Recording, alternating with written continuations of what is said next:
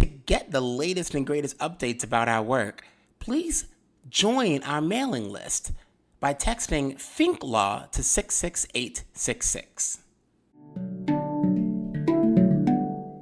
Welcome to the Think Law Podcast with Colin Seal, where we challenge you to imagine a world where critical thinking is no longer a luxury good, and equip you with the powerful but practical tools to make that possible in our schools, in leadership, and in our homes.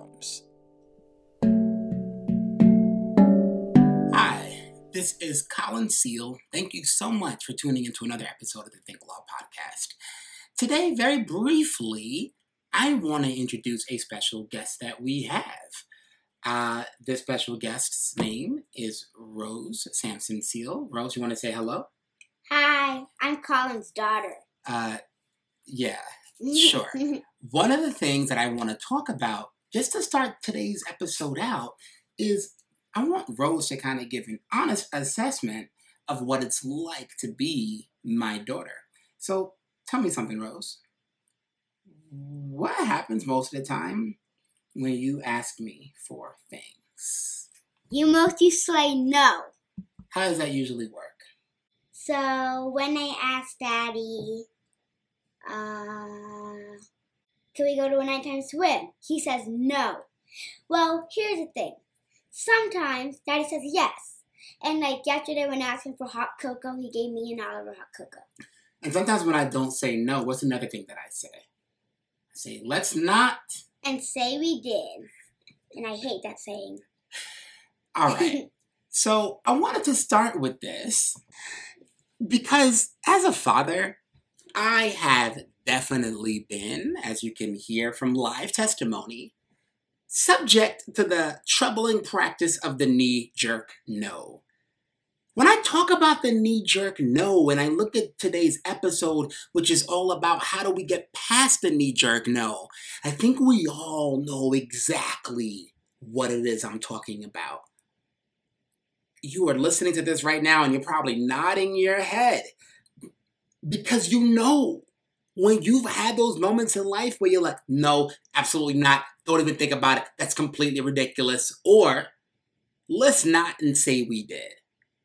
But what if, instead of let's not and say we did, we thought of a different angle?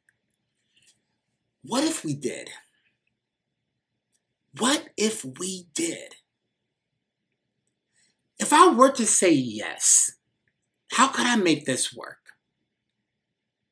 And I want to talk about the knee-jerk no within the context of something we've spoken about in different episodes and something that I talk about a lot in the Thinking Like a Lawyer book. So when we talk about the knee-jerk no, in many ways, we're referencing part of our gut feeling. Now remember, our gut feeling isn't necessarily a sixth sense, but it's the combination of our five senses and our values and our experiences and our education. So when we do a knee-jerk no, a lot of times it's coming from a place of protection. It's coming from a place of instinct or know-how, or we've seen this thing play before. We've seen this movie before. We know how this story ends, and it doesn't really end in a really good way, so we're just going to say no. But what if we can move past that knee-jerk no? And full disclosure here, when we talk about no in the world of consent, like we know that no means no. We know that absent a clear and sober yes, like it's not a yes. So this isn't the kind of no I'm talking about. The kind of no I'm talking about is a place that we've all been. We've seen this play out. I remember one year I was teaching 7th and 8th grade math at a school where the upper school was 6 through 12. And I remember I was like killing it, pre-algebra, algebra, that was my focus. And then somebody pulled me aside in the administration and said, hey, Colin, we've got a certain period of pre-calculus that's during your prep, and there's a lot of challenges in its class, and we were wondering if you could come in and teach pre-calculus. Nope. Let's not and say we did. Absolutely not. I'm not going to go teach no pre-calculus. Are you kidding me? I'm going to give up my prep period? Nope. Don't think so. I got a good thing going here. I can't even think about doing it. Absolutely not. But then at some point, and I'll talk through the process of how I got there, I recognized what I was doing. I was in the space of understanding that, like, there's a reason I had that knee jerk reaction. I remember I actually went to go check out and assess the situation, and I saw a teacher who was struggling mightily. I saw a group of parents that were very concerned that their college bound kids were not getting the type of instruction that they needed. I saw a group of kids who were growing incredibly and increasingly frustrated that there was this massive disconnect. And I felt like I could be uniquely capable of being helpful in a situation. And I thought that it was almost a blessing in disguise. If I could teach pre-calculus at this time and also be teaching pre-algebra and algebra at the same time, I could see this connection in this sort of pipeline so that my 8th graders would make sure that they're getting those fundamental basics put in so that when they're sitting in that pre-calculus class, it'll be a breeze. I got past the knee-jerk no. I've already spoken to you about my daughter and myself as a parent. I am the king of no and absolutely not, and let's not and say we did. But even there, I often see the error of my ways. I think about my son, Oliver, who is 4, wanting to help me to vacuum one day. And, before we got a new vacuum, we had a vacuum cleaner from 1970 something that's super loud and heavy and has all this duct tape on it. And I remember him saying, Daddy, can I help you vacuum? Knee jerk, no. This vacuum is dangerous. This vacuum could suck you up. Like, let's just not and say we did. And there was something I had to recognize that maybe it wasn't about the vacuum. Maybe when he was asking to vacuum with me, it was really this idea that he wanted to be in a space with just me, and we wanted to sort of build and have this connection to me. And it turned out that it really wasn't even about me. It was also this idea that he can be helpful and he could contribute. And although he was only 4 and he can't move around this massive vacuum, he took great joy in moving things out of my way and making sure that I had a clear path to vacuum different areas of the carpet. So I got rid of that knee-jerk no.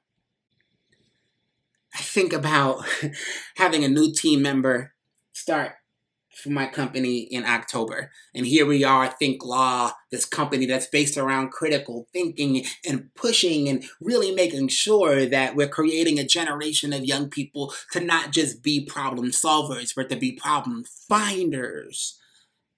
And we've got this new woman on our team, Lane, and she comes in and she's bright and excited and has these ideas. And she's like, Colin, I see the way that people resonate with your professional development and your workshops.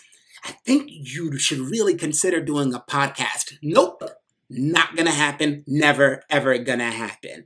This is what happens when you decide to bring the younger generation into the workplace. It all comes down to podcasts and the TikToks, and at the end of the day, this is my version of get out of here with that loud rock and roll music. I'm having a tough time with this idea of the Think Law podcast, so I give it the knee jerk no. Absolutely not. Nah. Let's not and say we did. But then I got to a different point where I started thinking to myself, what if we did? What if we tried it? What if we can figure out a way to give it a shot? Is this really a firm of a no, as I would think? And here's what I want to really be clear about. When we live in a world of no, we live in a world where we don't have possibilities. In fact, going back to this allegory around and the connection to this idea around consent, right? We talk about consent and getting past the notion of rape culture that's just so prevalent in our society, a clear and sober yes. What if instead of talking about that knee-jerk no, we were able to get to a point where we have a clear and sober, unequivocal yes around our ideas, what that might look like? I'll tell you what won't happen. I'll tell you that we won't leave ideas to die before we even give them a try because of that knee-jerk no. I know that many times we will avoid disaster because we'll know based off of certain values and experiences, when we know that it's a no, right? When we feel those things of safety or whatever have you, like, we don't have to risk it. Hey, I just drank, 20 shots of bourbon. Should I drive these people home? No. Pretty clear. No.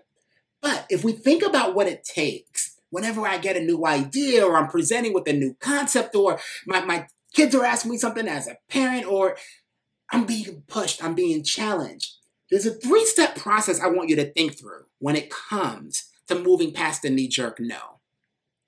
You get asked a question and you say no as a knee-jerk reaction. The first thing I want you to really be able to do is think to yourself, why am I so adamantly against this?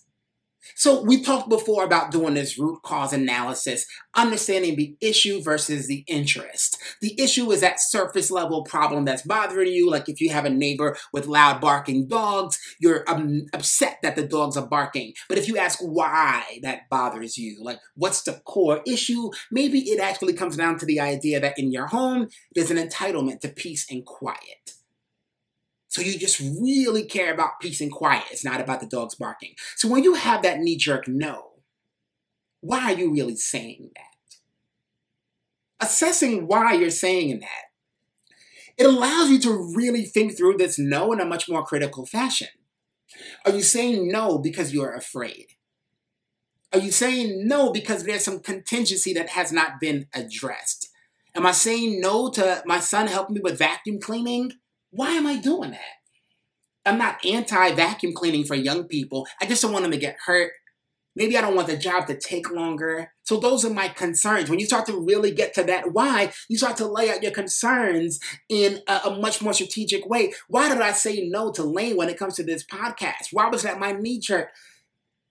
Because maybe I was intimidated by podcasts and I thought it would be too complicated and overwhelming and I felt like I wouldn't really know what I was doing with it. And when I was able to identify that was my interest, the fear, the lack of knowledge, then she was able to do the research and she was able to kind of prepare a set of best practices and what it would take for me to move this forward. And going into episode 12, we're actually getting a lot of traction on this and we're getting the hang of it and it's starting to make sense. So there's a benefit to not going to that knee-jerk no, but it starts with that first step of understanding why is your no there to begin with and dissecting it so you can get to the interest instead of sticking at the level of just the issue.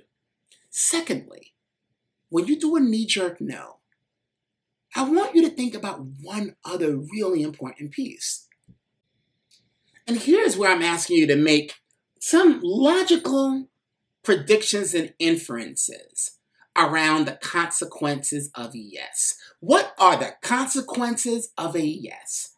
And here's where you start to really put yourself into your head. You really start thinking about the future version of your reality. And there's something about making the intangible tangible. There's something about getting to the point where instead of something being hypothetical, it's already done. And I think about this in the context of where I'm at right now and where we're at right now. A lot of times when it comes to the education conversation, I'm going to be really honest with you. As a Black person who is in this work and is really obsessed with student learning and really obsessed with instruction and the nitty-gritty of this, it's been something that I've almost resisted to a flaw of I don't want to be pigeonholed as the diversity and equity and race guy. And I felt this very oppressive feeling of whenever I'm at a conference around gifted and talented topics, I feel like you've got the sides of the coin. You've got these folks over here that are talking about instructional best practices and ways to really reach gifted learners. And when I look there versus this other set of people that are talking about equity issues in gifted education and equity issues around identifying kids and outcomes for kids, a lot of times the racial demographics of the two populations don't really line up. On one side, you got a lot of folks who are almost exclusively white. And while you have a lot of people of every race and creed and origin doing equity work around gifted education, it seemed to me that a lot of the people of color involved, particularly a lot of the black and brown leaders, were almost always asked to talk about the equity issues. And I remember feeling like, you know what, when it comes to like doing something around like racial justice, like no, firm no, let's not and say we did. I want it to be known for really what it meant to do this as an instructional thing. I want it to be known as someone who doesn't face the plight of a lot of what we see for black men in education. You see it very often. If you've got a black man in your school building who's a teacher, a lot of times they reach the glass ceiling of like the dean of students or the assistant principal over behavior and discipline.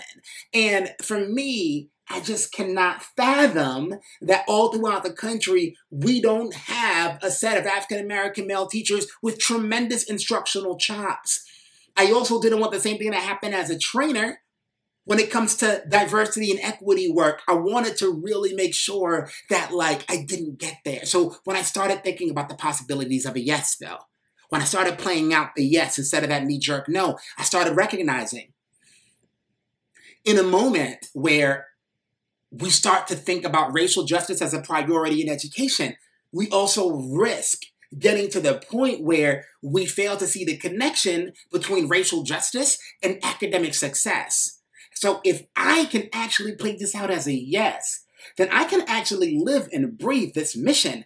The mission of what I've been doing for the last 5 years with Think Law is we wanted to create a world where critical thinking was no longer a luxury good. What does that mean? It means that in my version of educational equity, it means that we're not just giving our kids the tools to succeed in the classroom, but we're giving them exactly what they need beyond the classroom. What does that mean? It means that we need to give them the tools to break down these unjust systems while also allowing them to be successful right now in those unjust systems. If that's the case, I can think about my future yes. And in my future yes,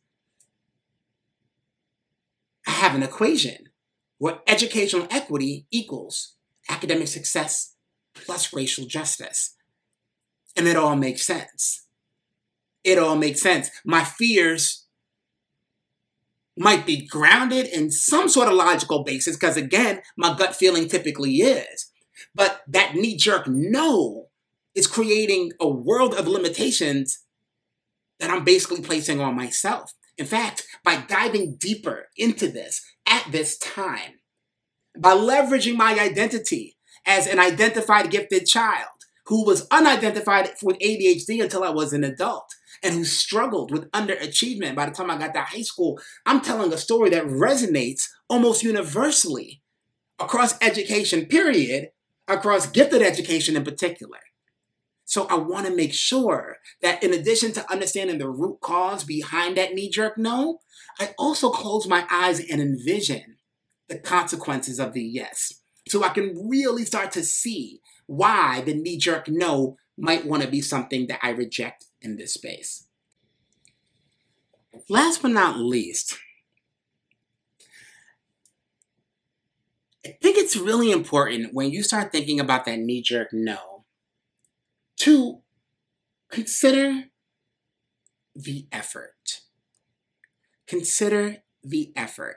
And when I'm talking about considering the effort, what I'm trying to bring up is this idea that generally speaking, it's easier to say no than it is to say yes.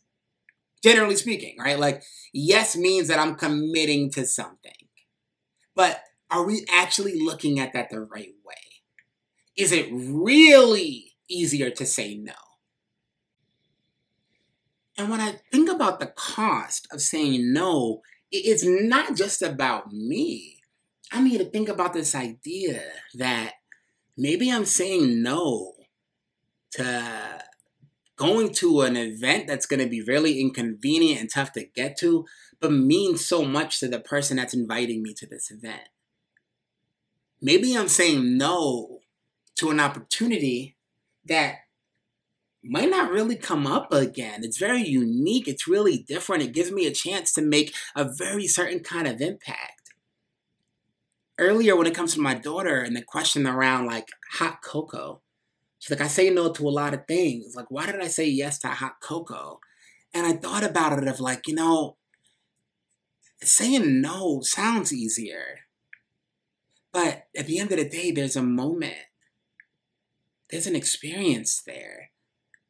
Saying yes gives me a chance to sit down with my kids and enjoy a hot beverage and hear them smiling and talking really casually. The thing about like sipping hot chocolate is it's hard to like terrorize each other when you're sipping a hot chocolate with marshmallows in it. It's just a certain kind of joy in that room. And I thought like, as busy as things have been, as much as they struggled during this pandemic with only having one friend to play with, why can't we just sit down and have some hot chocolate?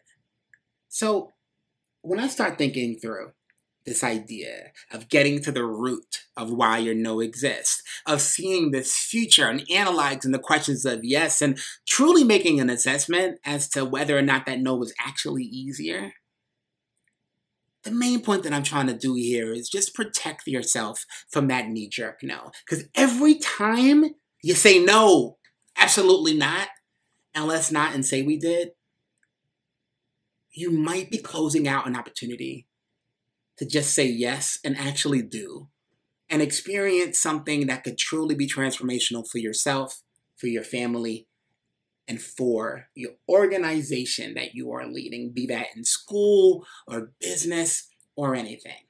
So please, please, please be careful when it comes to the knee-jerk no. Thank you for listening to the Think Law Podcast. Please subscribe to the podcast by clicking on the subscribe option on whatever platform you're listening to. Thank you for helping us create a world where critical thinking is no longer a luxury good. Thank you for checking out the Think Law Podcast. But did you know you can dig even deeper?